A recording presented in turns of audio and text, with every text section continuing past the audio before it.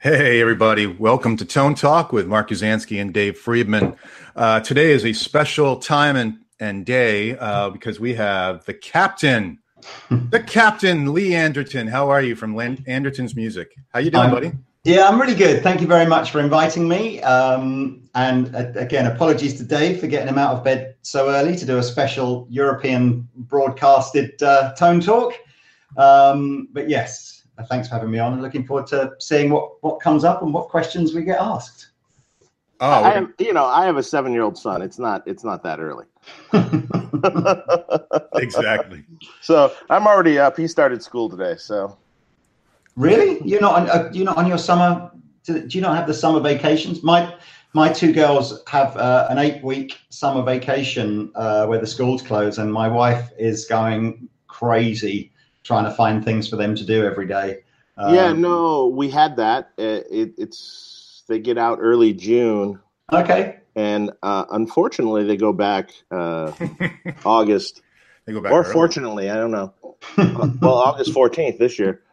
When I was a kid, it was after Labor Day. Our Labor Day, which is our holiday here, which is September. What is that? September what? Third? We've always like early September. Yeah. I would go back as a kid at early September, and I'm like, I think these kids get gypped. They don't quite have the whole summer. They do. It's true. My son goes back tomorrow, actually. Uh-huh. So, yeah, interesting. Yeah. So I'm really glad to talk to you, Lee, to have you on the show. Should I call you Lee? Do I call you the captain? No, please just call me Lee. Okay. I'm not really sure. I'm not really sure when it's appropriate to be called the captain. But I think it's just, it's my silly nickname that Rob Chapman gave me when literally, I think the first ever video that we made. So, but yes, Lee is good. Lee is okay, good. No, I love. The captain's haunted you ever since. I always feel bad when you meet somebody from the services and they'll go, so what's the background here? And it's like, oh man, this is so embarrassing. I have no military background or anything ever, and I'm embarrassed. But there we go. It's just a silly nickname. It's a silly nickname. That's fun. I mean, you guys crack me up. I love your videos. Been watching your videos for a long time. So, to have you on, I mean, you guys are like YouTube legends in a way. I mean, it's great. I mean, it's so cool. I'm sure you get stopped when you're at NAMM by like tons of people who are like, I see your videos, blah, blah, blah. Yeah. Anywhere where there's a lot of guitar players, people want to come and say hello, which is awesome. And then very occasionally, when I'm in the supermarket and someone will come up and go, oh, you're the captain. And then my wife just goes, oh, this is so embarrassing. She tries to hide in a different aisle whilst I talk to someone about guitars. But yeah, it's That's cool. great. That's great. It's very cool. How did you guys get? Go ahead, Dave. Sorry. I'm now experiencing in public, all of a sudden someone comes up to me. And it gets very weird. I feel like at a concert and from like 100 yards away, they're yelling, "Hey, it's Dave!" Yeah, yeah. I guess that's what YouTube and Facebook and all this kind of social media stuff has done. Is it's just if you have a hobby, you can connect with other people who are into your hobby, no matter where you are around the world. And I guess if you become if what you're doing in social media becomes popular, pretty quickly people are recognizing it. I still find it weird. The weirdest thing is that people find it weird to meet me. I just sit there going, I don't know. It's weird. Other people think it's weird to meet me. It's super weird when people think it's weird to meet me in Andertons, because it's like, well, where did you think I was going to be? Like every day. They're like, my God, it's the captain. I can't believe you're here. It's like, yeah, I work here every day. I work here. This is my normal job. But it's all cool. It's all cool.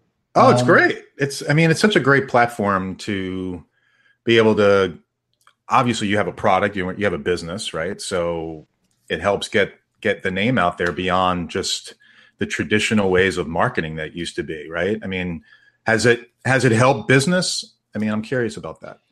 Oh yeah, I mean, we've fairly well documented that we've had borderline sort of meteoric rise in sales, sort of going alongside the rise in the number of people who watch the YouTube thing.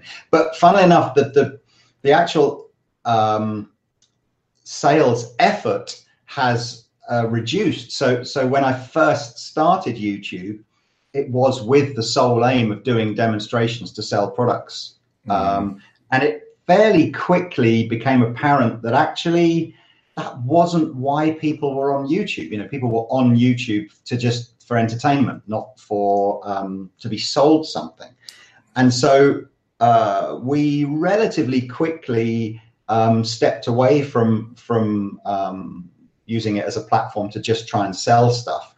And we just said, well, why don't we just have some fun?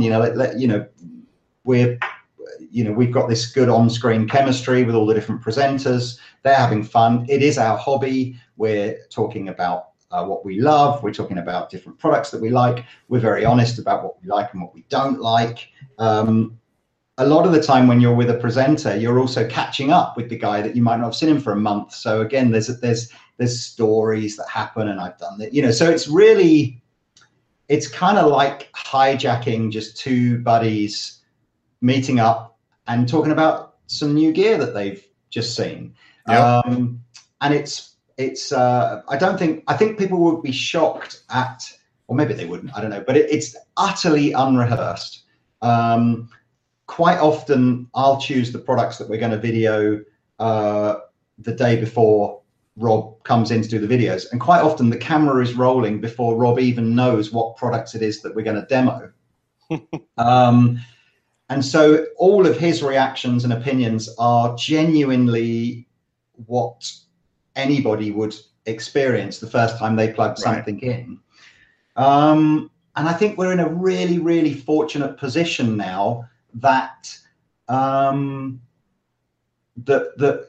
people do, we've got integrity, I think, which maybe it's quite difficult to get. YouTube is full of people that are being paid to say nice things about products, and it's hard to know what's believable and what's not. And I've certainly for the last probably 3 years really had the line of you can't pay to get a product on Anderton's TV. We are just going to talk about stuff that we think is interesting. And whilst out of respect to brands, that all employ people that are all trying to make a living, I've never really felt it was my place to do a demo of a product that I really didn't like, as in sort of go. But certainly I think where there's a product where, you kind of like some bits about it, but you don't like other bits about it, or one presenter digs it, but the other presenter doesn't really dig it. That I think is cool content to put out there. I don't have a problem with that at all. And it's very believable because it is, all largely unrehearsed and true. So there we go. But yeah, it's good fun. It's really, really, some of my closest friends are people I've met now through, making videos and YouTube. So I have a lot to be grateful for. Yeah. I mean, it's like you said, the videos span a whole host of things now. I mean, you guys are doing, budget things. How do you get the sound for this budget thing? How do you get it? If it's not, within a budget, bust the bank kind of thing. You guys also have interviews. You're doing interviews now. It's really expanded into a whole thing. How much time does it take each week or, of your day to do these videos? So the video thing is full. There's 3 full-time guys they are employed to just create video content. So we put a piece of content out every day, sometimes twice a day, covering the main channel that people will be familiar with is the guitar-centric one. There are 2 smaller channels, one that does drum content and one that does music technology content. Same kind of vibe and format. And me personally, it's probably maybe 4 or 5 days a month. Probably four days a month. But then I'm only in maybe a third of the videos that go up. So oh wow, I'm one of the anchor men, but not I'm not in everything. And I think that was really important for me about 2 or 3 years ago, was to go, it is going to get boring, and it is only ever going to appeal to a certain segment if it's the same two guys on it all the time. And I really wanted to develop the channel into something more like a TV station rather than a YouTube channel, where people could just hit the YouTube thing, have a look at the last 4 or 5 videos that had gone up and gone, oh yeah, I like that guy, or there's something that's in, I'll watch that one, rather than feeling like, you got to watch every single video that we put out. Mm-hmm. So it's cool. We got some cool plans. Always for us, the plan is, what's next? How can we reinvent ourselves every year or two just to keep it fresh and interesting? So, yeah, it's all good fun. It's all good fun. I think it's a really smart business model, because I think other music stores could learn from it, at least ones that are struggling. And I've always said to that as well is we never started it as a business model. It was always something that I was going to do for a bit of fun. And honestly, it took probably 3 years before you could honestly see any tangible commercial benefit to doing it. Mm-hmm. So I always say to anyone that's going to start trying to do YouTube stuff, absolutely do it for love. Because chances are, unless you're incredibly lucky like we've been, and you happen to, float, up to the point where, you're one of the larger channels out there, 99% of people who start this will never get past, 500 subscribers and a few people watching the videos. So 100% do it because you love it. Because then it doesn't matter how many people are watching it or anything like that, because you're having fun doing it. That's the most important thing. Mm-hmm. And always, and don't copy, don't imitate, innovate, because it's that not sadly, it's the wrong thing. I suppose it's flattery, really. There are a lot of people now when you go that are just trying to do the Captain and Chappers thing. And it's a bit like, come on guys, just like find your own thing. Mm-hmm. Do your own angle. It's not because I'm worried that someone's going to come along and do it better than we are. I'm sure sooner or later someone will, but just because I just think, it's that I suppose is a bit like a business model. If you're just going to come along and just do the same as what's already been done, it's just not very interesting, is it? I agree. Mm-hmm. I agree. So yeah, I mean, we've got 100 people watching right now. Yeah, and there's looks like there's loads of good questions going on as well. So that's cool. Thank you everybody who's tuned in from Europe. It's good to talk to you. Yeah, I'm going to say hi to some folks if you don't mind. Yeah, sure. Fire away. I don't know, Dave, have you already checked the questions, if there were questions? You know what? I haven't looked at any of them. Okay. All right, cool. Not yet. Sorry. We got Ben Coombs, who's first in. How's it going, buddy? First thumbs up, too, he said. And the Imberati, he says, a tone talk at a sensible time for Europe. Very cool. The question is, will there be whiskey involved from letters? And I think Lee brought some whiskey. Lee's got it covered. It's a little later for Lee. What do people actually see? Do they see the same thing I'm seeing? So they see the two little pictures of the people who aren't talking and the big picture of the guy who is? Yes. Correct. Yeah. So you can see. So if I talk and hold the whiskey up at the same time, you see the whiskey. Right. Exactly. Yeah. Plus, I also have the control. I can just pinpoint it on you if I wanted to. So, cool. But yeah. So Dalwhinnie, is that a favorite of yours? This one. Another upside of being a minor YouTube celebrity is somebody sent me this as a thank you for doing the videos, and I've not opened it yet, so I couldn't tell you. But I'm going to upset a lot of single malt fans out there by saying I do prefer a blend to a single malt. So I'm a Johnny Walker kind of guy rather than a single malt guy. So there we are. Sorry, whiskey lovers of the world. Well, Dave, you like the single malt, right? I like single malt. Yes. That's a good bottle. What's your favorite? What is your favorite single malt? Probably Balvenie. Okay. 12 year. That's the one, Mark. Yeah, that's the one. Yeah. It's not crazy priced, and it's great. I see E-Bar has said it's heresy that I don't like the single, or I prefer the Yes, of course. I knew that was coming. Right. I was kind of thinking the same thing. He's probably right. Oh, well. But, some of the stuff you were saying about doing it for the love of it, I think we can ring true with this show. Also, you're surely not making any money off this, and we sit here for 3 or 4 hours.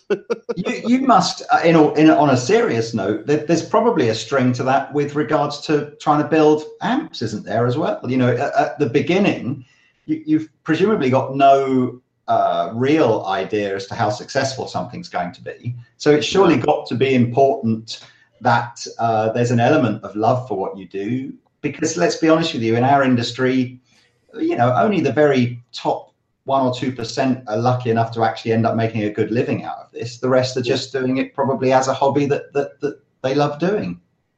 Correct. It all starts off as a hobby and then spirals out of control, maybe. if you're lucky. If you're lucky, yes. Yeah. Or spirals down the toilet. One of the two. What I say is, what's the fastest way to make $50,000? It's start with 100,000 and open a music store. Yes. Now, when did you realize? How did you start? Actually, that's a good way to. How did Anderton start? How did your life start? Well, I was very fortunate in that my father and my grandfather had done all the hard work. So by the time growing up, they had a little store in Guildford that they opened in 1964. And so by the time I was maybe 13 or 14 years old, the store had maybe half a dozen employees already. Mm-hmm. And I was able to join as like a weekend staff member and work in the summer holidays. And this is going to sort of the mid to late 80s. That's great. And I just got the bug, it was just like I learned to play guitar because I thought the store was cool and I liked the vibe in there. And again, it's the music, your average music, the industry has changed so much. Back then it was just a cottage industry. You had a tiny number of customers, relatively speaking. They were all probably either making a living or supplementing their income through playing guitar. So nobody really had loads of money, and it was a real sense of kind of community vibe, and I was really drawn to that and loved it very much. As a result of that, I really kind of, much to the dismay of my father, decided that education just wasn't for me, and somehow I wanted to sort of just be part of this music store. So I really didn't leave school with much in the way of qualifications, which I guess I wouldn't recommend other young people doing. But just a lot of things went, I've got to be honest with you, that entrepreneurial bit that I think is needed to start a new business, and those sleepless nights where everything's on the line and you've got that sick feeling in your stomach if things aren't going great. I was super lucky to really not experience a lot of that in my time, because as I said, my dad had kind of done the probably the hardest part, just getting it off the ground. And then when I joined, I think 2 or 3 things happened which really enabled me to be successful. And the first one was that I think round about the early 90s, the industry started to change, and playing music and guitar specifically became much more of a leisure pursuit for people that didn't necessarily want to be a full-time guitar player. They just wanted to do it for fun. And so the emergence of this kind of this leisure pursuit customer came out, and that customer really wasn't really connecting with the sort of the old-fashioned Aladdin's cave kind of music store.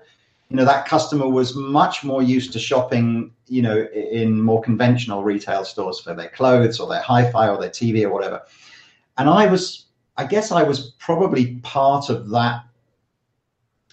I was more the guitar player who was playing for fun than the guitar player who wanted to make a living out of it. And so I think I embraced that quite quickly, and I was able to sort of adapt and change the way we retailed products to connect with those customers. So we grew fairly quickly in that first sort of 10 years or so that I was there, from a really small, like, provincial town music store to quite a decent sized business with, 20 staff or whatever.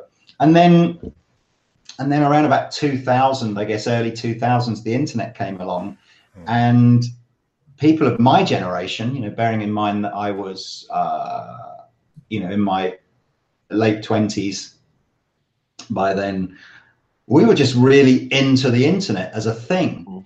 And so many other music store owners, people like my dad and guys who were perhaps in their 40s or their 50s, they just thought the internet was going to be a novelty, and they just assumed or hoped it would go away, and they would carry on retailing as they had done for the last 25 years and onwards and upwards. So I guess, we embraced the internet fairly quickly. And again, we had another fairly significant growth spurt off the back of just selling online. And then in 2009, YouTube came along, and, that's when Andertons has gone from being, a music store that was fairly well known locally to a store that now is known everywhere, which is insane. But yeah, I mean, I can't really thank my dad enough for, doing the really hard bit of getting it started, and then having the confidence and to sort of give me a little bit of rope to sort of do my thing within the business. I mean, it's obviously now paid off for him big time, because he still owns, a big share of the business. But yes, who knows? I certainly, he certainly backed me when I was much younger, even though I was making mistakes. And anyway, there are stories of some fairly catastrophic mistakes I made in the early days, where I was trying to set up my own, like a division of Andertons that was going to be a distribution business. And, I remember losing, I think I lost about 60 or 70,000 pounds. What's that, $100,000 of my dad's money one year on a distribution business. And that was probably the closest feeling to just going, this is, I never ever wanted to let anybody down, or and that was like, I'm sure, Dave, everyone makes mistakes. Yeah. And you take risks, and that's a big part of that is why I suppose I have a philosophy now as well of what's the right word? I never resent someone else's success. If they've taken those risks and it's paid off for them, and they've been successful and made a lot of money or something like that, I always think, well, all power to you, because it's not, you don't get that success without taking some risks. Yeah, right. It's not easy. Yeah, no, absolutely. Yeah. So when you were working in the store in the 80s, did you see like a big resurgence of guitar interest around that time, when people were, well, that was actually a big synth time for us. In terms of Andertons, our guitar department probably got scaled back in the 80s to make way for all the Korg M1s and DX7s and Roland Junos and all that kind of stuff. And that was never my, I never played keyboards or piano or anything like that. And actually, if anything, I think the guitar industry had created this virtuoso monster. Well, the guitar industry hadn't created it. That's not true. But what had happened was, the idea of like being a good guitar player, in inverted commas, was to be Steve Vai or Yngwie Malmsteen or Joe Satriani, or you just end up going like, well, 99.99999% of the population is never going to play at that kind of level. So I think that was actually extremely off-putting. And then, of course, the 90s had the explosion of over here we had the Britpop, and then you had grunge, and all of a sudden you could play 3 chords, and as long as you had as long as you'd written a catchy melody to go over the top of it, you could have massive success and be a proper guitar player, but playing pretty basic stuff. And then, of course, that was huge again, and you had this almost like this sort of the Beatlemania second time round, as all of a sudden everybody's going, well, I want to play, I want to play guitar, and then and it's never really, touch wood, it's never really felt like it's sort of gone backwards since then. I think there was we had a big craze over here in the 90s, maybe mid to end of the 90s, where the DJ was the new rock star. Did you get that in the States? I don't know if you, but not so much, not then. No, but so we definitely, I remember as Andertons. Sounds to say a little later, more prominent nowadays. And I certainly remember a time again when you at Christmas you would gear up to sell like cheap DJ packages more than cheap guitar packages or whatever. But that's definitely again that's kind of never really come back in the kind of the heyday again. It sort of had its day, I think. It's funny. I recently saw a meme or an article that said something about the sales of the synth guitar has dropped for the 25th year in a row. Yeah, I mean, I kind of think, in the early days, the synth guitar thing was super cool. It allowed guitar players to put synth parts down when they couldn't play and sort of supplement their sound. But I think nowadays, you not only have you got guitar effects processors that make synthy noises, so you don't really need to have that pitch to MIDI vibe going on. I also think that computer programs now are just so simple to put the parts in, even as a novice keyboard player. What's the point of trying to play the keyboard on your guitar anymore? Just not necessary. Yeah. Plus, it never was a cool look. The whole key. No, there's a brilliant. Do you guys know there's a guy called Neville Martin that was the editor of Guitarist magazine, and there is a fabulous video of him in the 80s doing a Synthax demo.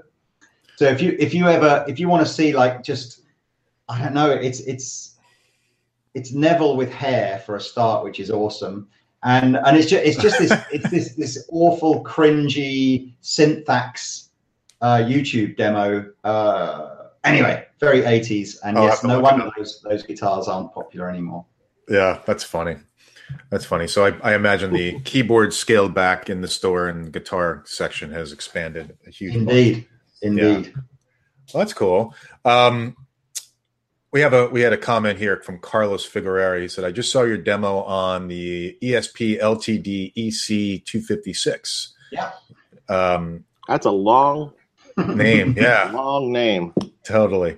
That's cool, though. I mean, do you guys sell stuff all around the world now, or is it still mostly in Europe? It's still about 90% UK. And again, I've sort of, I think that there's an element of, there's some products. So we sell pedals, for example, you kind of ship all around the world, and every day there's a little package going out to Australia or New Zealand or whatever. Somebody's bought a pedal from you. But I think the guitars and amps, I think it's really important that when you buy a guitar and an amplifier, you know that if you've got a problem with it, that there's somewhere to go back to have that problem sorted out. And so I'm not really a big believer that it's a brilliant idea to buy an amp or a guitar from a business that you've got to send it halfway around the world to get it serviced. So there's part of me is kind of obviously wants to promote selling online, and I certainly think if you're in the UK or certain parts of Europe and you buy online from Andertons and you've got a problem, we'll look after you, and it'll be completely seamless, and you'll have a replacement product, or you'll have the next day, or you'll have the product collected the next day. But absolutely, there are parts of the world where we can't do that logistically, and I'd always recommend you buying from a trusted, good retailer, whether it's online or in store, but so, just somewhere where if you've got a problem, you can get it sorted out without it being a complete ball ache. Mm-hmm. Yeah, that makes sense. Dave, you guys have met, right? I mean, before. Oh yeah. Okay. Yeah. We've done many videos together. Indeed, we always see each other at the NAMM show. Yeah. I think we've been a Friedman dealer for about 4 years. So yeah, we've met each other a few times, indeed. And again, I'm always fascinated by.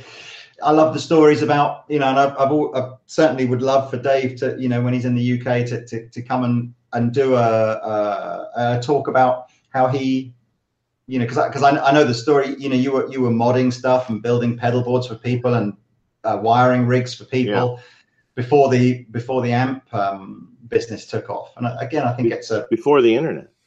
Yeah, and I'm that just I'm always, dated me. I'm always interested in kind of how Joe Morgan we had on the show about 8 weeks ago. Yeah, so, yeah. Well, there's plans, or at least talk about me coming over and doing like a whole European thing. So yeah, well, it'd be great. You guys, of course, will be a stop along with everyone else and their brother while I'm over there. Well, no, do and I said I'm not sure intrigued. when that's going to be yet, but we got to figure that out. Well, and I think when we were talking to Joe, I think it's sort of fascinating in that you never underestimate how much of your own personality is the reason why people want to buy one of your products. Right. So because it's tough. I think guitars and amplifiers are largely, not when it gets down into the detail, but largely much the same. Guitars are made from wood and they got 6 strings, and amps largely follow a similar topography in terms of the way they're going to try and amplify the guitar sound. And I think it's getting across your story and your DNA and it's really important. Really, really. And I thought the video with Joe was great, and I loved his, I love it when Joe was, I think he said something like 99 out of 100 guitar players aren't going to really dig my amps, but that's not the guy I'm going after. And, he was just like, effects loops are for pussies and all this kind of stuff. And I'm like, good for you, man. It's like, just say it how it is, and not say it how it is, but say it how you believe it. And say it with conviction. And you're right, that one guy in 100 is your guy. And let's be honest with you, if you could have a 1% market share of every single amp sold in the world, you'd have a really, really nice business. It's like, so I think it's important that that's one of the reasons why I like Paul Reed Smith. There is a guy that is not afraid to get up and just give you his opinion with both barrels sometimes. Mm-hmm. And it's nice when there's so many of the bigger corporate brands where the company line has to be so vanilla because they don't want to upset anybody, and you just end up going, that's cool, but sometimes I just you just want to hear somebody that's just proud of what he's done and has an opinion. Yeah. Joe is really good at talking in front of people or talking to the camera. He's excellent at it. Much better than I am. But I've gotten better at it over time. You should, and I think that's one of the nice things about doing the Andertons TV thing is that it's super relaxed, super informal, and that you'll be there's a constant stream of kind of questions and things, so it doesn't feel like it's awkward and like, oh, I don't know what to say next. It's all cool. So there we go. Look, that's definitely when you're over 100%. Oh yeah, you'll know about it ahead of time if that's all happening. So I'm sure Dennis is going to have to arrange that. Yes, indeed. No, I'd like to see you guys have Dave on the show. That would be great. Yeah, it would be good fun. I just got to go in the right time of the year. Well, which is exactly. Well, I guess it depends what sort of weather you like, but I see. We can work that out. You said you saw a question? Oh, it's just loads. I mean, there was. We could probably get ourselves in trouble if we answer Richard Boyer's question about what do I think about the new Steel Panther distortion pedal. Yeah, let's talk about that. Wait, are you going to get yourself in trouble? Well, only because what's the right answer? I mean, obviously, I think you've got to say, you know, the vibe here. It's obviously an exceptionally misogynistically named distortion pedal for Satchel, and I suppose ultimately, if you accept that the whole point of Steel Panther is to take the piss out of how terrible some of those kind of 80s Motley Crue type opinions on women actually was, you know, and that it's proper satire, then I guess to a certain extent you have to take the name of the pedal and take it for what it is and sort of laugh and just accept that actually what Steel Panther is trying to highlight is what was wrong with the industry in the 80s. Yeah. But I suppose inevitably there are lots of fans of Steel Panther that think that it's awesome and cool and that actually they would like to go, you know, they like that. They relate to that because that is still their opinion about music and women and stuff like that. And I suppose I do understand from that perspective why it has taken a lot of heat. I think you could still like the pedal and not think that way about women. Yeah, I think I don't know. It's just I guess it's the same, isn't it? As you know, there's a lot of comedians who make a living out of making really bad taste jokes, but because you kind of know that they don't actually have that opinion, they're just trying to draw attention to how bad it would actually be to really have that opinion in the form of a joke. Mm-hmm. Yeah. So I don't know. I think ultimately in judging that, you sort of have to have a lot of background on who the band is and what they do, and what era it came from. Yeah. And I don't think in any way they mean any harm in any way. So well, I mean, when I've certainly met the guitar player both in his, you know, with his Satchel thing on and also in his you know, with his not Satchel, and he's just a lovely guy, and it is obviously a joke. I mean, I think it's clearly a bigger it's a bigger issue that that still, although lots and lots more women are playing the guitar, they're still feeling like they're a pretty tight-knit underground community that still aren't feeling like they want to come and engage in the sort of you know, YouTube and even in music stores. You know, they're kind of doing their own thing, but almost a bit secretly. And I kind of think that's another area of the industry that I would like to feel like we can make a difference to breaking down that barrier, so that at some point in the future, that you don't have this. I mean, I'll be honest with you. At the moment, our YouTube channel, according to YouTube's analytics, has a 97% male subscriber ratio. Ours is 99%. Right. So, so you sort of go, well, you know, with that's and when I talk to lots of women who play guitar, love playing guitar, and like that, it's not that like only 3% of guitar players are women. It's just that they're just not comfortable yet, maybe engaging in this format, and that I think is largely the fault of the men that do engage in this format, and not all of them, obviously, but a percentage of them, and their attitudes towards women playing guitar. And that's what we've got to try and, I feel anyway, we've got to try and address and break down, if we can somehow, but do it in a way that isn't condescending and patronizing. And anyway, I talk about this lots with, especially since I've got two daughters, and I don't want them to feel like they're going to, you know, if my eldest one just starting to say, Dad, can I learn to play guitar, please?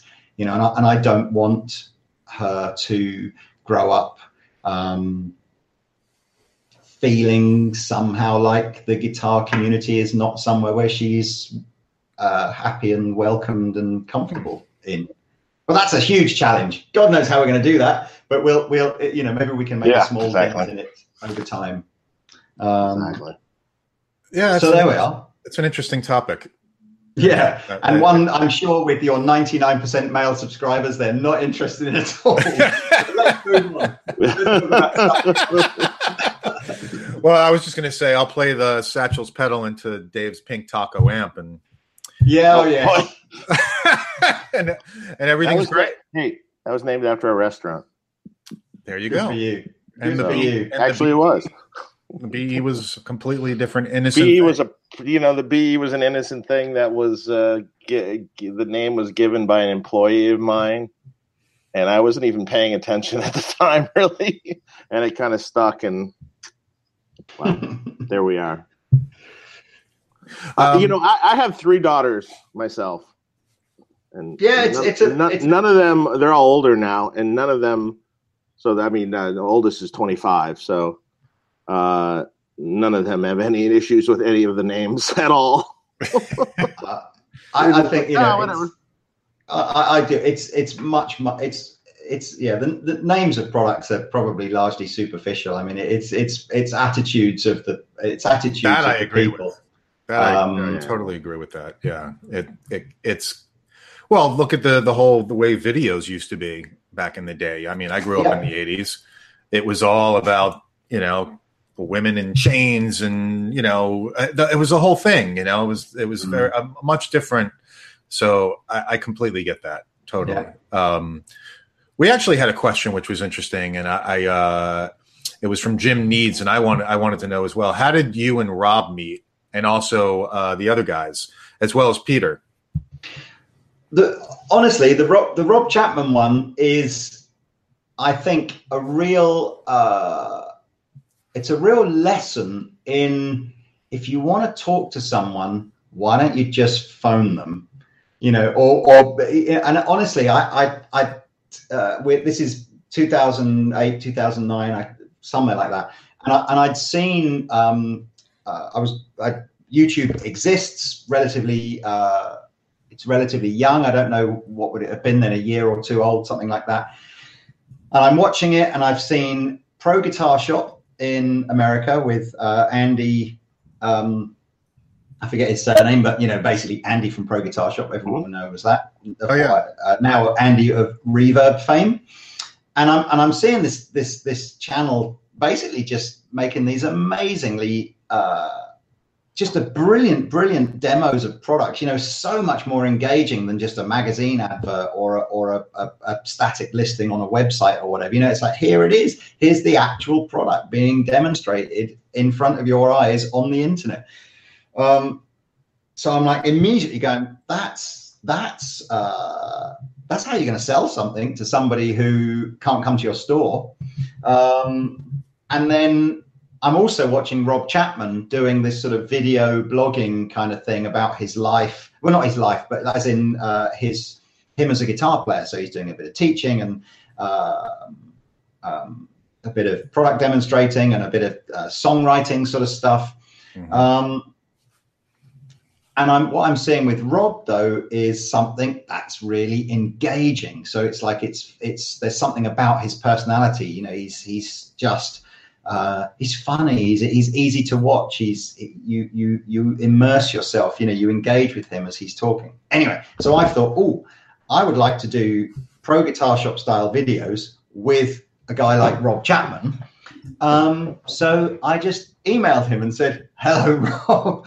You know, we've never met. I'm from a music store called Anderton's. I love your videos. Could we do something together?" And he wrote back and went, "Sure. When do you want to meet up?" And that was how it kind of happened. And I guess, you know, a big part of the success is you know, the chemistry that Rob and I have when we make videos. You know, we make each other laugh, and we compliment each other with the way we talk about things. so that was the Rob connection. Then the Pete Honore one is. I'm not going to give you the detail because it's kind of not a moment that I'm terribly proud of, but potentially Pete and I were involved in a fairly car crash video about a product that didn't go great. And Pete decided after that maybe it wasn't a great idea that he worked for this brand anymore. And I felt bad that I'd played a part in this too. Oh, so I remember this. Let's not go there. So I said to him, I won't say a word. I said, look, come and work for Andertons and we'll put it all behind us and we'll chalk it off to experience and never talk about it again. So yes, well done, Dejo Blue. You have a good memory. Well, I won't say a word about it on here. But. Oh, well, look. I mean, there you go. If you want a lesson in what not to do. Anyway, whatever. Yeah, let's move on. Stuff happens. I mean, there's been videos I've seen other channels where things have happened. You know, they say something about something, people get upset. It's like, you know.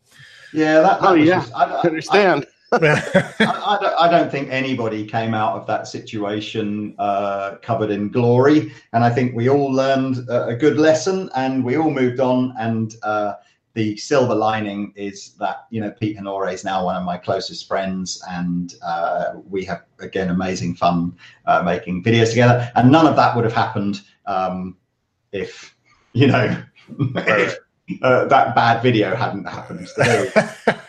By the way, I'm sure I was emailing back and forth with Pete as well. Yeah, I was trying to get him with you on the show, and then he wrote me back saying that he was interested in coming on, and I just said the way we had to work it, but I didn't hear back. So, maybe he'll do it another day. He's welcome. He's welcome anytime. So, cool. I'll tell him. I'll tell him for sure. Yeah. But let's see. Wow, I just saw a really weird comment that I'm getting rid of right now. Yeah, we all saw that one, I think. Like just big. My eyes just got real big. I didn't see it. Okay. Yeah, well, that's. Let me just do that. Okay. Anyway, so can a mod ban that guy? Yeah, it's done. So don't worry, guys. All right, so. I wanted to go back. Oh, so we were talking about women guitar players and presence on the web. You know who I really like? Mary Spender. She's lovely, and we did some stuff with Mary last year, and that was a trial really by me to see if we brought someone in that was more of a singer-songwriter rather than a product demonstrator. And it probably didn't pan out how I hoped it would in that the product demonstration side of things wasn't her background. So I found, we were sort of the format that we had with Mary that worked. I mean, I think she's someone that I was watching on YouTube, and I asked her to come on the show. I thought she's another person. She's so natural in front of the camera. She's so easy to watch. She's got a lovely voice, and she's a very talented singer, plays guitar. And I liked her vlogging stuff. But where I think, she wasn't really in her comfort zone when we would get her in and go, right, we'll do a demonstration of this product then, and then tell us at the end of it what you kind of thought of that. It just wasn't really her.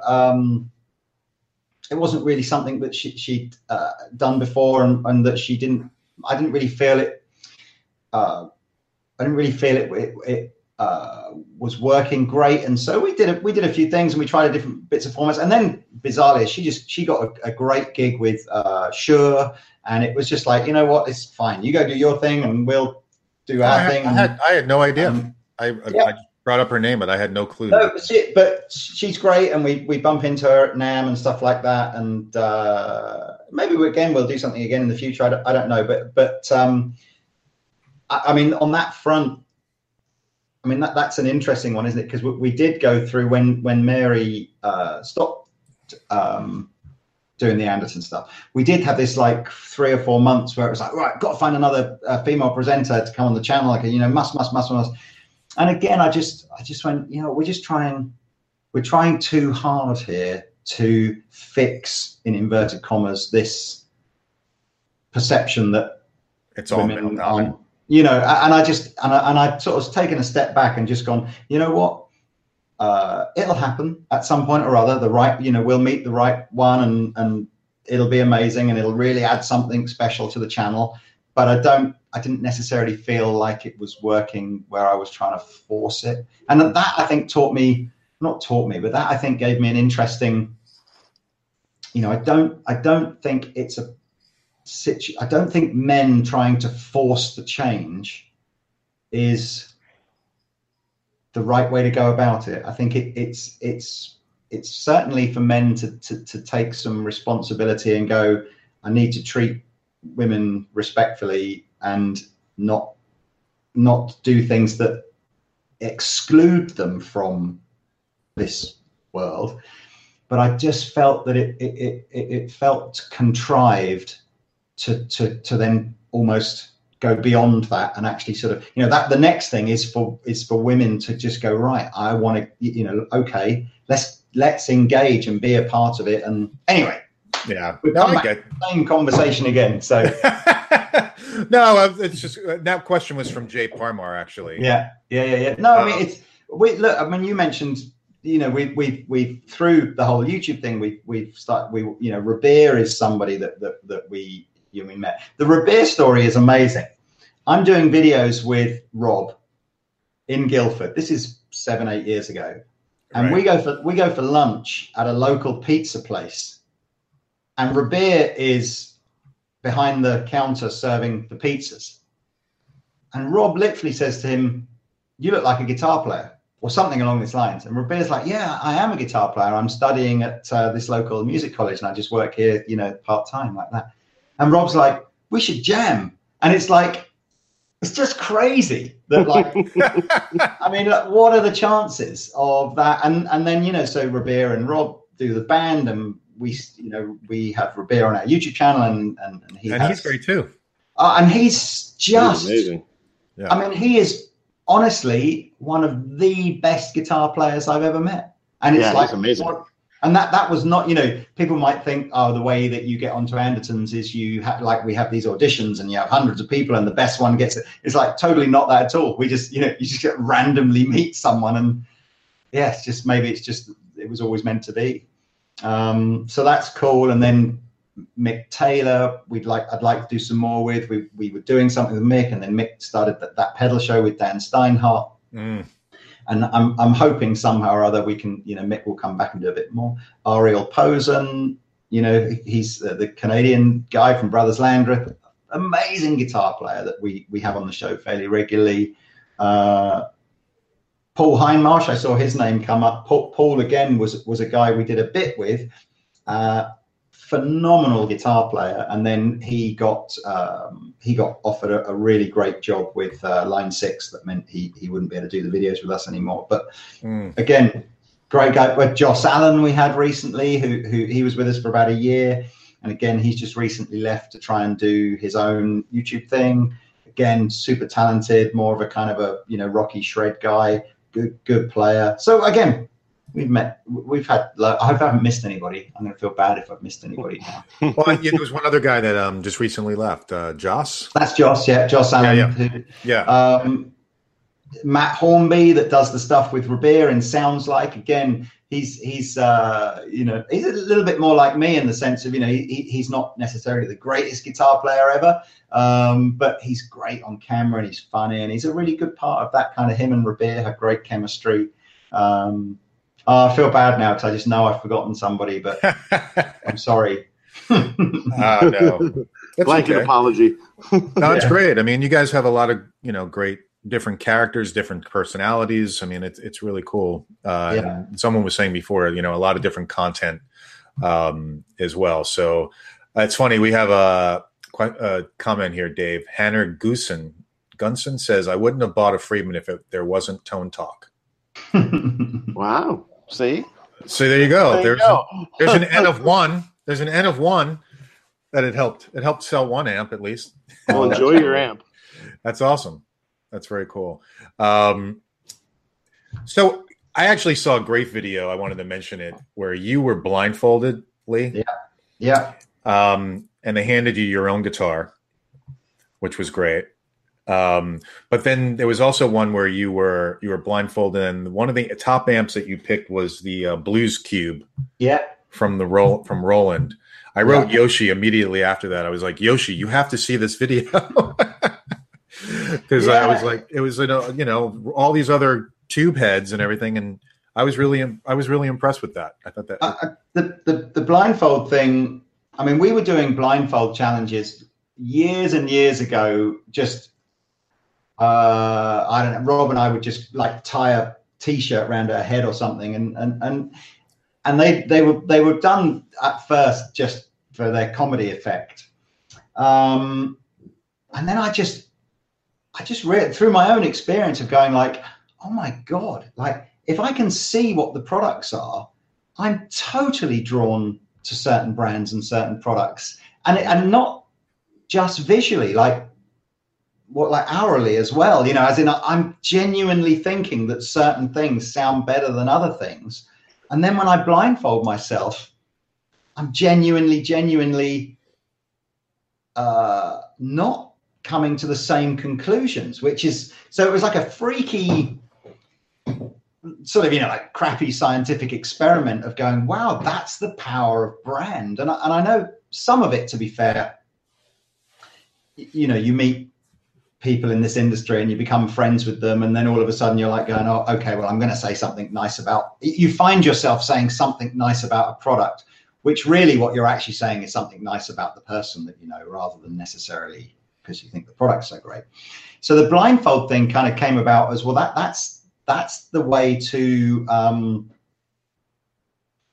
take that away, so you just go, okay, all right, well, let's do it. Let's just blindfold ourselves. And it started off with, see if you can, well, we've done all sorts really, can you pick your favorite product, which product you think is the most expensive one, which do you think is the cheapest, all that kind of stuff. And we did one, I don't think it hasn't gone out yet, but the last time Rob was in, we took that experiment thing to another level. I got 5 American Paul Reed Smith guitars and let Rob play them and choose the one that he liked the best with no blindfold. So like, just you choose the one that if you could have any one of these, you choose it. Which one would you have? And then we put the blindfold on him and then said, now pick the one that you would take.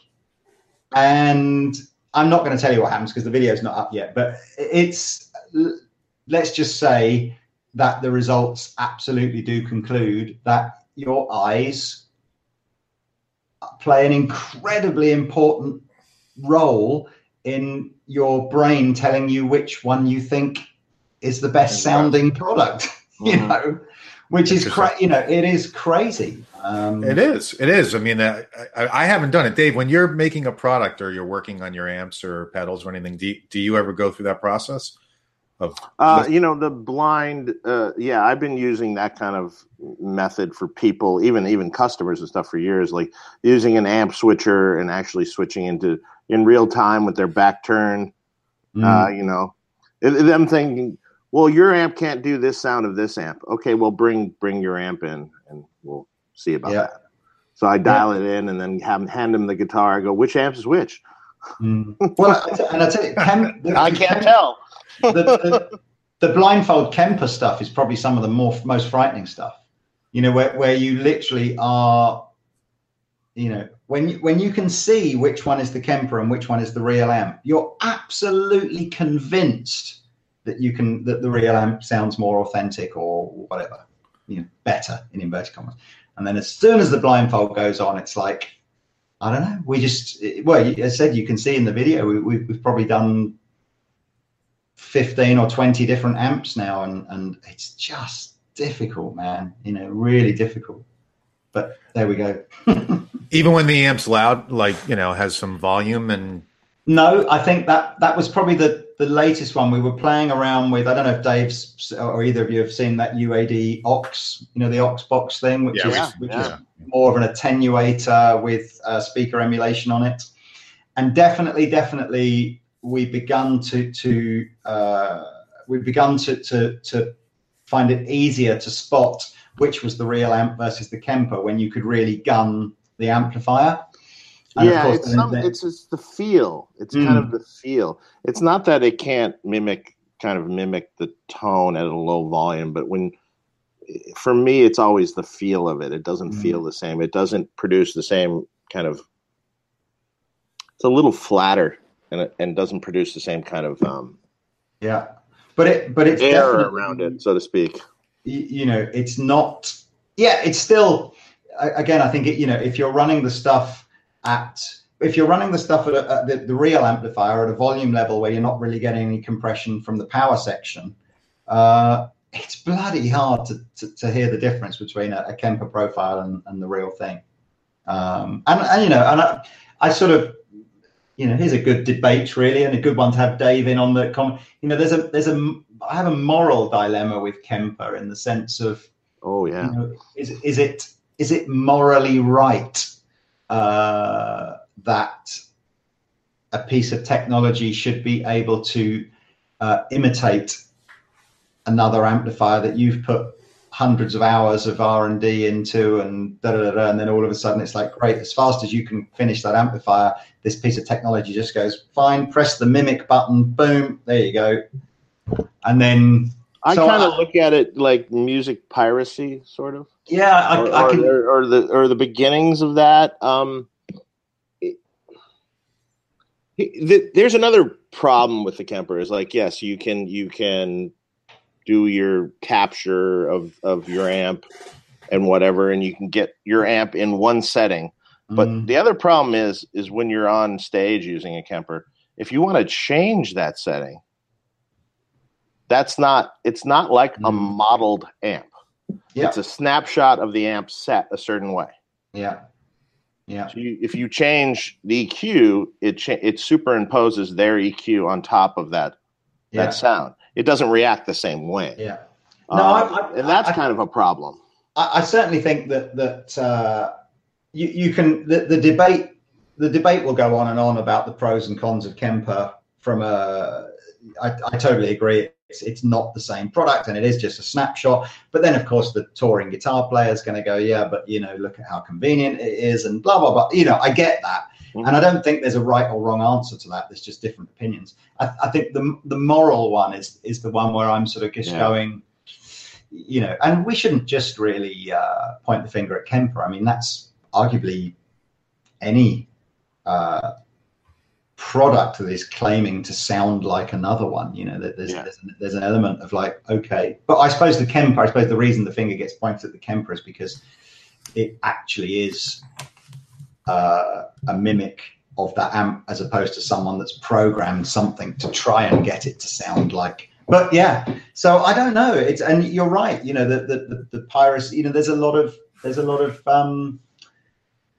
I understand that whole music piracy kind of attitude towards what they're doing, and I don't really know where, the thing is, Kemper needs guys like you to keep building amplifiers for them to. Yeah, what happens if we stop building amplifiers, or Yeah, so what are you going to model? It's a sort of symbiotic sort of relationship, isn't it? But one that financially.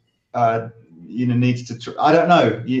Whether or not some sort of licensing arrangement needs to be done, and blah blah blah. But it should be.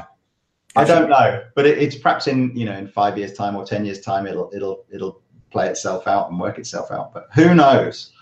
I see a lot of people that have been using stuff like that for a while, and also now reverting back to a simple amp. Even if it's a smaller amp, so they can travel and stuff, because they get tired of paging through things to change things, and it's just like, oh, I just want to change the gain, and oh wait, what page is that on in the Axe Effects, or what page is that? Yeah. Where is that? I just want to turn a knob. quick and easy and fast. Mm-hmm. Yeah, none of that is quick and easy and fast.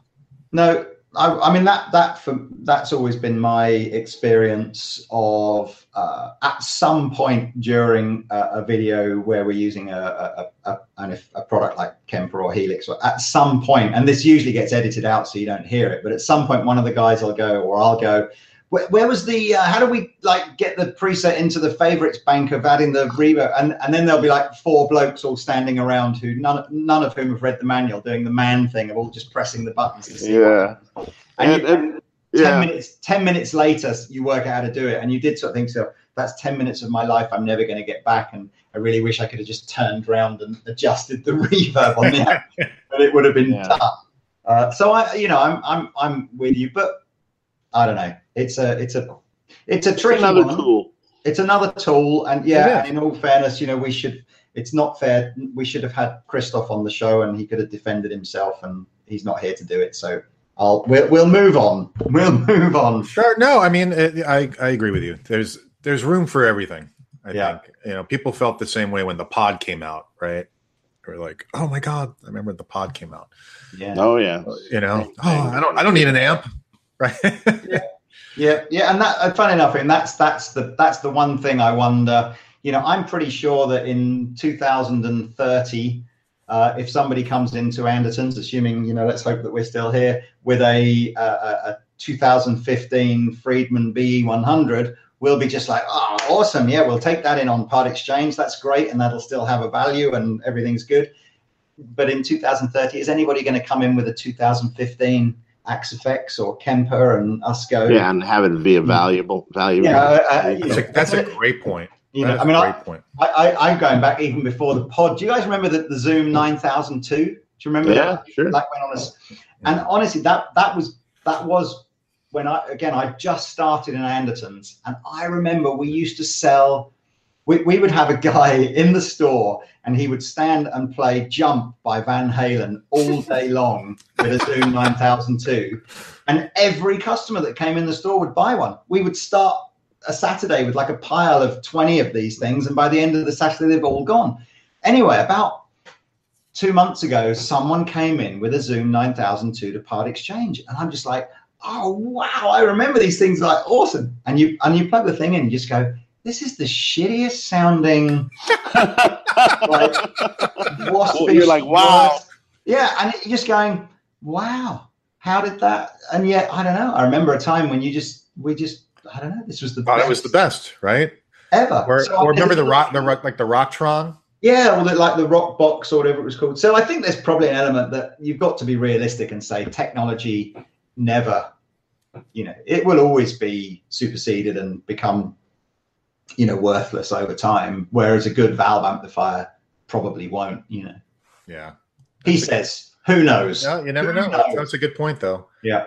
We have a question from Stan Adams. He wants to know how well, and I'll add on to it, but how well does EVH gear sell in England? And kind of to that, I was curious, how well what's some of the best brands that sell in your store? But, yeah. I mean, again, I think the electric guitar market is probably our most conservative. It feels to me like that's the most conservative customer. So the electric guitar market is super heavily dominated by Fender and Gibson and the brands that you know and love. PRS is probably the only, modern, in inverted commas, like brand that sells well. I say that actually. I mean, again, we've done well with the Chapman thing. But it feels to me like new brands in the electric guitar market have a really tough time breaking through. Then the amp market is a little bit more open-minded. So, I don't think customers are quite so wedded to having to have an old Marshall or an old Vox or a Fender or something like that. They will take a look at new brands. And obviously, Dave can attest to that being the case. People are quite willing to, try a Friedman and buy a Friedman, and then they don't get too hung up about the fact that it hasn't got a name on it that wasn't around in the 60s. And so amps wise, Fender will still be number one. And then actually past that, I was saying that the backline market for us is quite an interesting one, because we've seen a little bit of growth every year in backline. I think the general consensus is that the backline market's actually been shrinking over the last 10 years. But we've always seen a little bit of growth. But if I go back 10 years, we were doing 100% of our backline turnover with probably 4 brands. You know, we could have had Fender, Marshall, Blackstar, and Vox or Orange or something, you know, that would have done it all. Mm-hmm. And now I probably do 30 brands, literally 30 brands to try and achieve my sort of backline target. And there's a lot of businesses doing like a little bit, but like an okay. And I think, again, customers now, they're so well informed through the power of YouTube and the internet that they discover all of these less well-known brands, and that's what they want when they come into the store. Like, that's the one I want, you know. And so as the retailer, you've got to carry a big selection of product to satisfy the demand of all the customers. So that's a challenge, you know. I mean, again, commercially speaking, it was more profitable for me when we could do all of our amp sales with 4 brands. Now, obviously, doing our amp sales with 30 different brands, it's more of a challenge. But I don't know. I mean, and pedals is even more insane. You know, we probably do 300 brands of pedal, and that's almost like the opposite, in that the customer seems to want to they're almost more interested in the pedal they've never heard of. You know, that's almost like the total polar opposite of the electric guitar market. And as fast as you can start stocking the latest new weird and wonderful pedal from, I mean, we sell pedals from countries that I'd never even heard of. And yeah, there's a demand for it. You've still got the, you know, Boss and who are the big ones? You know, Boss, Digitech. Like MXR and Electro Harmonics and stuff. But not, again, if you go back 15 years, though, you know, Boss would have probably had 75% market share of the pedal market. You know, I'd be amazed now if they've got more than 10% market share. So, it's a lot of choices in the pedal market, that's for sure. Yeah, and as Dave knows, you know, it's very attractive for brands to go, well, we'll make a pedal, you know, and if you've got a good brand name like Friedman has, and you know, you can get in there and you can do another distortion pedal, you know, to go with the 10,000 distortion pedals that are already there, and guitar players will go, yeah, I'll give it a try, I'll buy it. And, you know, I mean, BOD was extremely successful. Yeah, BOD. I mean, on the scope of pedal sales, off the charts. Yeah, and I think I honestly do. I think our pedal counter in Andertons is like the old-fashioned cigarette counter in the newsagent. You know, it's like you get drawn in and you get addicted, and every week you just want to come in and buy another pedal, or every month or whatever. And it's a great way. You know, I think every guitar player wants to buy stuff. You know, I don't think there's a guitar player on earth that just goes, oh, I'm totally happy, man. I've got the amp, I've got the guitar, I've got those 2 pedals that I bought in 2004. And, you know, it's like the guitar player just... It's rare. Yeah. It wants to buy stuff. And I think once you get to the point where you own a few nice guitars and a couple of nice amplifiers, it becomes too expensive to just say, yeah, I'll buy another guitar this month, or I'll buy another amp this month, because the level that you want to shop at is, you know, into the thousands of dollars or pounds, or whatever. But the pedal market, whether your budget is $30, $40 every couple of months, or your budget's $200, $300 every couple of months, you can just pedal out like non-stop forever. And even if you bought another pedal every week for the rest of your life, you still wouldn't buy every single pedal that there is that you could buy. No.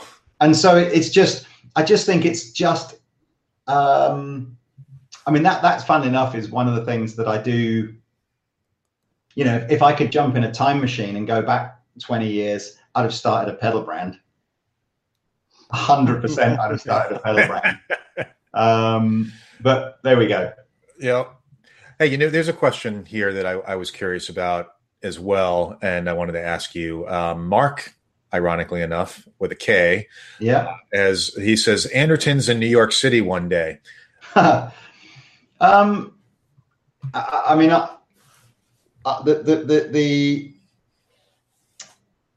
well, no is the short answer, unless some kind of interesting franchise opportunity comes along.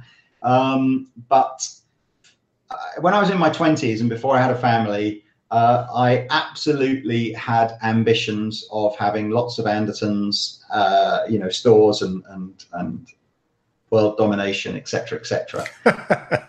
And then the internet came along and actually allowed us to sort of grow the business without necessarily needing to open more branches, which was cool. And then my family came along, and actually being home by 6 o'clock, although tonight I won't be home by 6 o'clock, but being home by 6 o'clock every night became the more important than anything. And so, no, I have zero ambition to, not ambition is the wrong word, but, I would much rather see my girls growing up than have tons of Anderton stores around the world. Yeah. I think it might even be hard. The retail market for brick and mortar stores in the States is tough. It's tough. I wouldn't want to go in that market. It's sort of tough, but because here it seems like it's really driven by online sales more so than anything. But I think that's because, well, number one, in America, I've always, and I think you've just changed the law on this, but I've always thought it's terribly unfair on the bricks and mortar store that they have to charge sales tax on every sale, and the online store can ship from one state to another and avoid paying that sales tax. Yeah, that just changed. Yeah, so that's changed, and I don't think it's in effect yet, though. But it's right, and it's going to create a problem, though. So someone was talking about the problems. You obviously have to file sales tax returns for every state, right? But then someone was saying also that you might have to file state tax also, like state income tax also for every state, which is a problem, and that's based on your gross sales. So you're going to pay. It can't be based on your gross sales because you didn't sell that in that state. So I don't know what's happening with that exactly. Well, so certainly for a start, I think it's not fair. Bricks and mortar retailers, by their very nature, have a higher overhead than an online retailer most of the time, anyway. And then you lump in the fact that they're also at a disadvantage with the sales tax thing. It's just I thought it was unfair. Having said that, though, I think most bricks and mortar retailers have to look at what it is that they're offering the consumer as an experience. Because if the experience of going to your local music store is fundamentally not a terribly enjoyable one, it's a bit of a hassle, or the sales guy's a bit creepy, or the location of the store is not great, or the demonstration facilities aren't great, or whatever. Is it any wonder that somebody would just click a button and have the product delivered to their door without? Of course that's what's going to happen. But what bricks and mortar stores have an opportunity to do, and I hope what we've done in Anderton's, is create a really vibrant place for the music community to gather.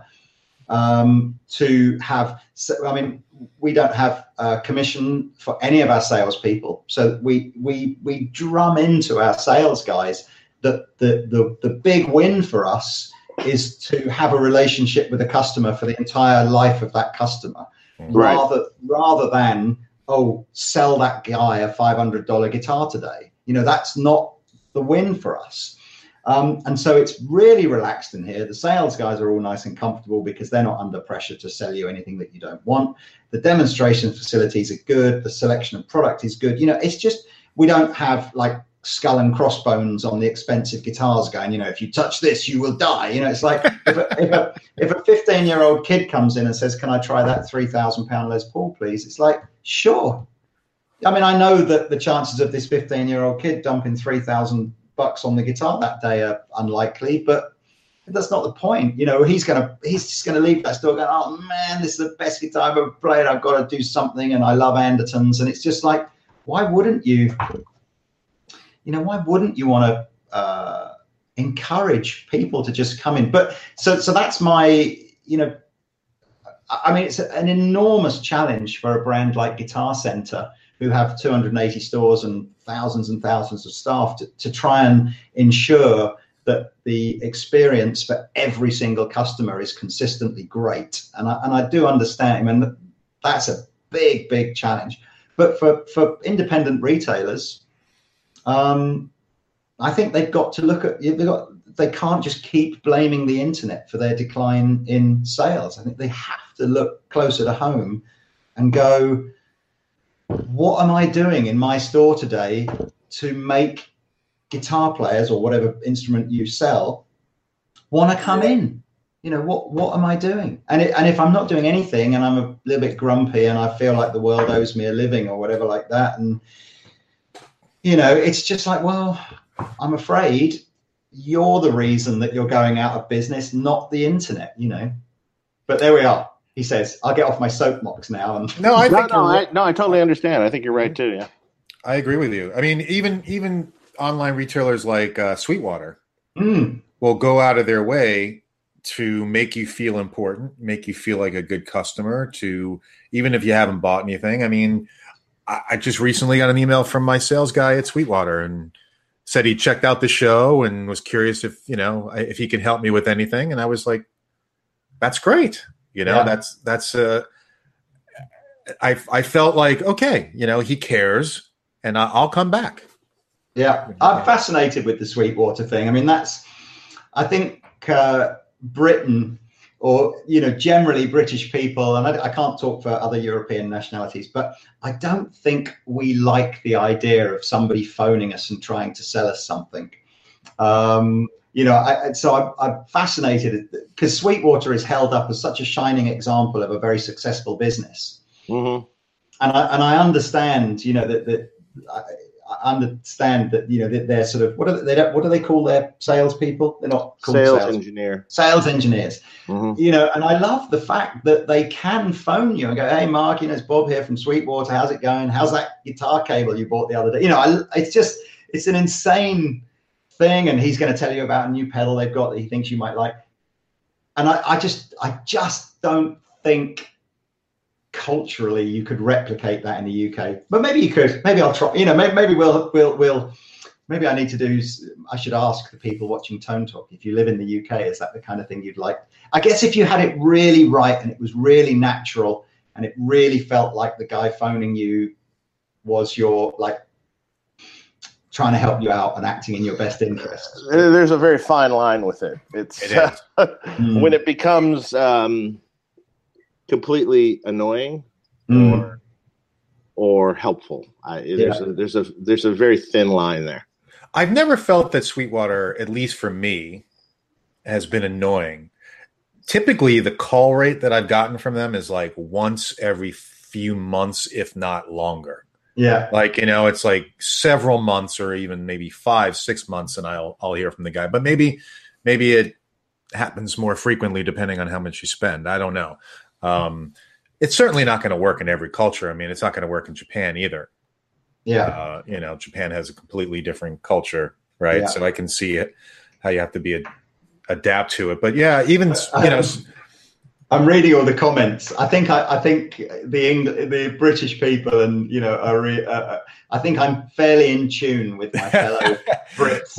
Yeah, E-Bar says, you call me and I'll fight you. Exactly. It's just like, it really is. It's just like, I don't know what, it's obviously a sense of, we like our personal privacy and space and everything. And it's just like, I love it. Look at that. I don't even answer the phone when my mother calls. It's basically that's about it. But so it's, you know, as I don't want to take anything away from, you know, what an amazing business Sweetwater is. And actually, in fairness, in Europe, you know, there is a similar size, in fact, if anything, it might be a bit larger, but retailer called Thomann in Germany. Right. Mm-hmm. You know, who, again, it's very much a similar operation in the sense of it's absolutely in the middle of nowhere. You know, there's zero density of population there where they are. It's all mail order and online business, and it's an enormous catalog of product.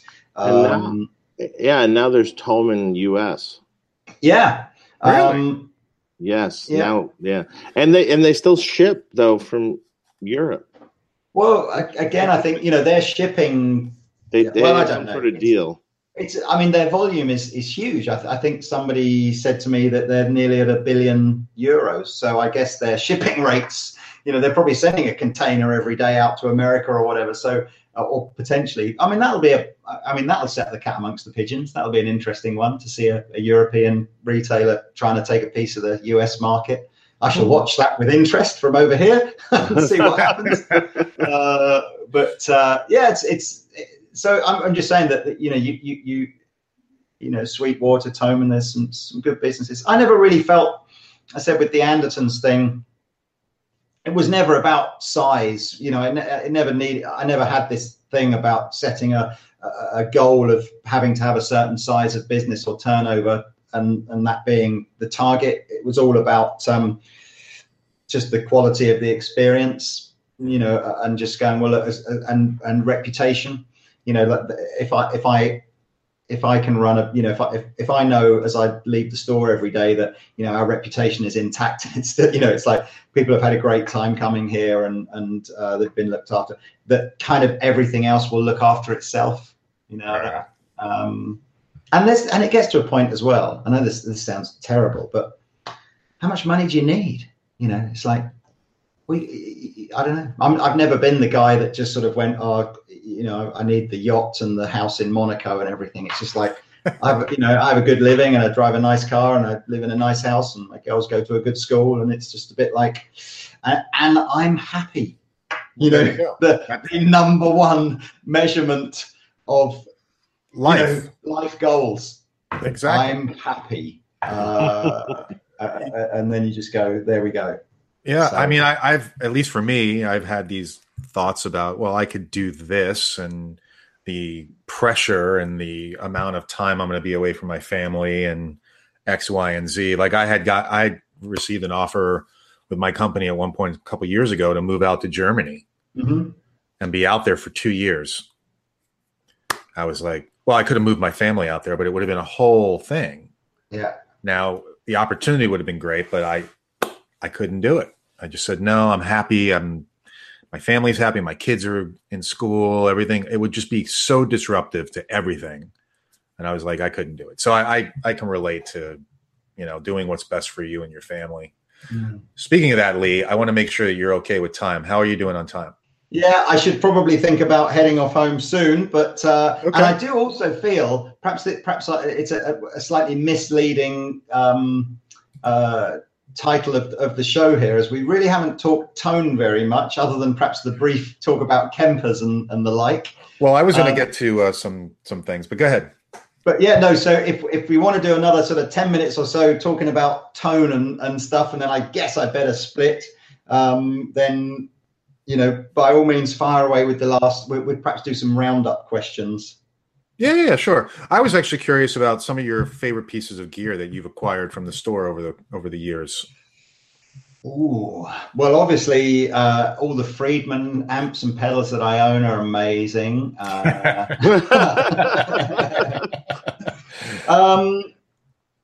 got. That just got you a dinner. Yeah. Sorry, I'm just doing the. I'm going to be a bit late home. Message. I guess I did buy a custom shop Les Paul. I do totally understand that there is this sort of law of diminishing returns when you buy good gear, and you know you get through all the Chinese Far Eastern made stuff, and every time you spend an extra $100, you get some kind of next feature set upwards and everything, and then you get to like $1,000 or $1,500 or whatever, and it kind of feels like, you know, a lot more money to get a little bit more product, whatever. Mm-hmm. And I've sort of always battled with this, like, you know, is it, how much of the guitars, when you're spending £4,000 or £5,000, how much of it is it just an ego trip and going, oh well, it's just because I've got the cash, and how much actually is it that it is a good guitar. But I've got a 2014 58 Les Paul reissue from the Gibson Custom Shop, which was pretty expensive. It's about 3,500-4,000 then. Mm.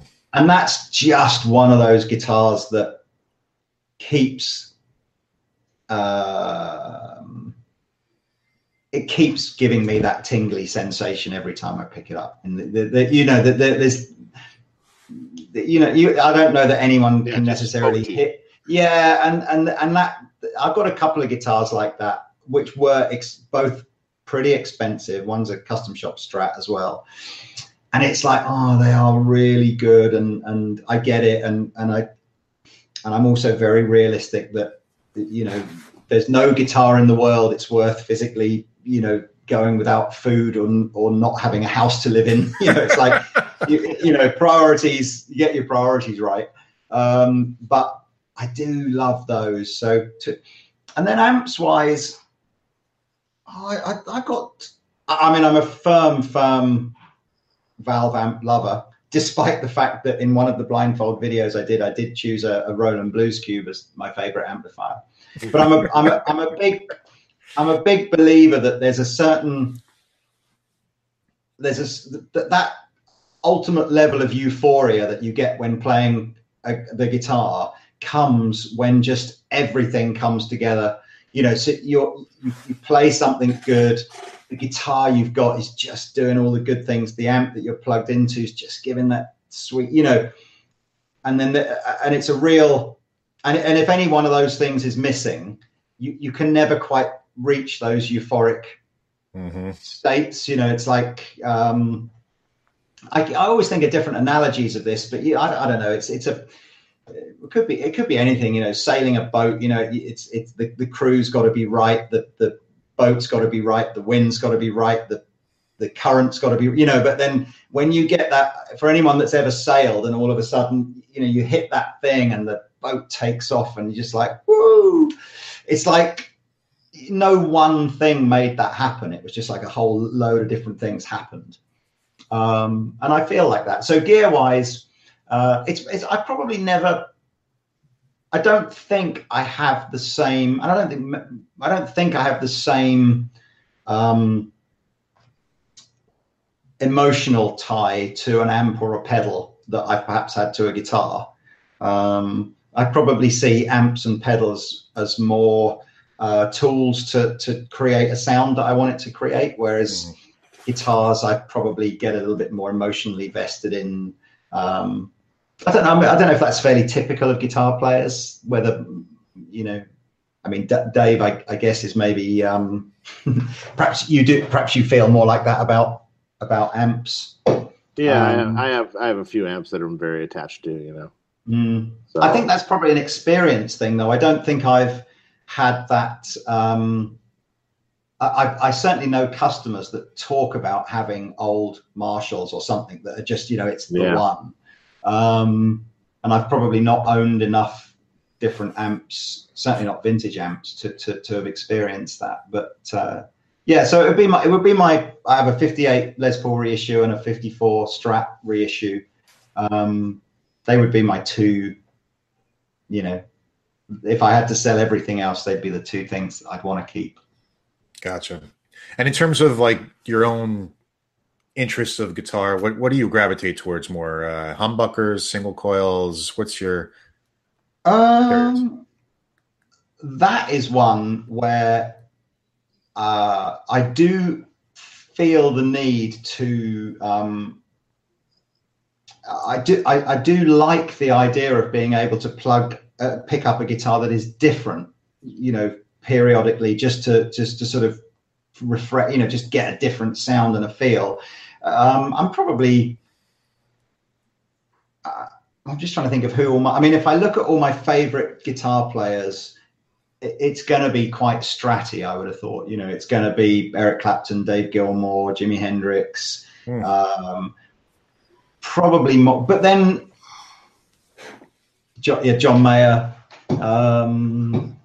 It's probably going to be more Stratty than Les Paul. But again, you hear a good I don't know, Paul Kossoff. It's just like, oh man, amazing that tone for days. Yeah, days and days, and you can't get that sound out of the Strat. I mean, that's just 100%. It has to be Les Paul. That's true. So yeah, I grab it. I'm more of a humbucker guy myself, but yeah, I get it. Yeah, and I go both. Different sounds, different things, different tones. Yeah, I think I'm with Dave on that one. Honestly, I think that would be, if somebody did the whole desert island thing and it was just like you get one rig forever and that's all it can ever be, I think that would depress me more. I don't know, just be like, really? It's like, is it half the joy of playing the guitar is the fact that there are so many different guitars and stuff and amps and pedals and stuff that you can plug into. If someone said you could only have one thing forever, I'd probably just say, I have an acoustic guitar then. And then I won't get too depressed about the fact that I haven't got lots of different electric guitars. There you go. Yeah. It's actually not a bad idea, actually. Perfect. That'll work. Someone said in the chat, do you ever have any plans on making your store larger? Yes. Seems like you've outgrown it, they said. Yeah, we definitely have. And unfortunately, in where we are in the UK, we don't have the kind of land that are available in certainly in the States, and a lot of the UK is very built up now. So it's either it's just cost prohibitive to kind of have the size of store that you would want to have. But yes, there are things that we're working on, extensions and bits and bobs like that I'd like to do. I mean, I'm not sure in Guildford, if we were realistic. I mean, to put things in perspective, I looked at a 20,000 square foot retail unit on a retail park in Guildford about 3 years ago, and it was a big consumer electronics business that had closed and the property was vacant. And it was nearly $2 million a year rent and rates. That's rent and taxes. Wow. And I can't, physically, I could not sell enough guitars and pedals and amps to justify that. The Andertons would be bust in a year. Why take that kind of risk? Yeah. Yeah. So I think to a certain extent, that there are, where we are in the UK, we're in a fairly densely populated, expensive area to live. Property is expensive here, and I guess it is what it is. We make do. It's not the size; it's what you do with it.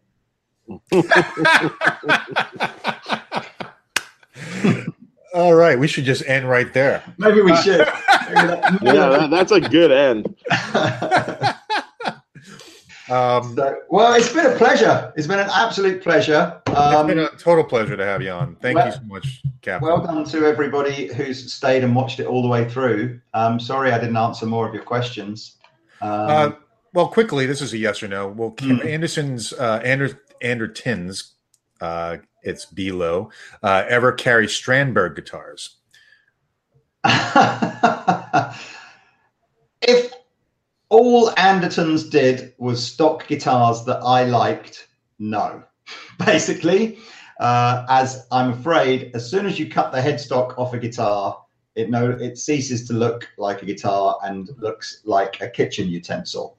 But given that lots of guitar players do seem to like it, and Andertons absolutely should be there about stocking products that its customer wants and not just what I want, then yes, absolutely. One day, I'm sure, whether it's Strandberg or Kiesel or Ormsby or whatever brand of cool modern guitar comes along, we should look at. But I'm afraid to say it leaves me completely cold. It's just and there's one other big problem. How do you hang them? Well, yeah, there you go. That's a great. Yeah, how do you hang them? So I don't know. But look, if anybody did put a question in and I didn't answer it and they want to do it, can I just say I do on the Captain Anderton Facebook page, I do try my absolute hardest to answer every question that goes on there. So please just ping it through there and I'll do my best to catch up with you later in the week. That would be great. I was going to say if there were any other places people wanted to reach out to you. So Facebook and Captain Anderton Facebook page, or obviously YouTube. Although in fairness, YouTube is probably not the best place to ask a question that you want me to answer because there's just too many people doing that. So the Facebook one is better. Okay. Well, thanks so much for joining us. All right. Thanks, guys. That was awesome. So hang on real quickly as I hang up. Yeah. But yeah, thank you. Thanks everybody for watching. We have like 200 viewers still. So wow, that's great. That's thanks everyone. That's cool. And I look forward to seeing. Will I get to meet you at NAMM show, maybe, Mark, or if you're there in January? Or? I will be there in January, definitely. Okay. Well, I'd love to come and say hello. And Dave, I said, if I don't see you before, I shall see you then. Have lovely days. And this is me signing out. See you later. See ya. Take care.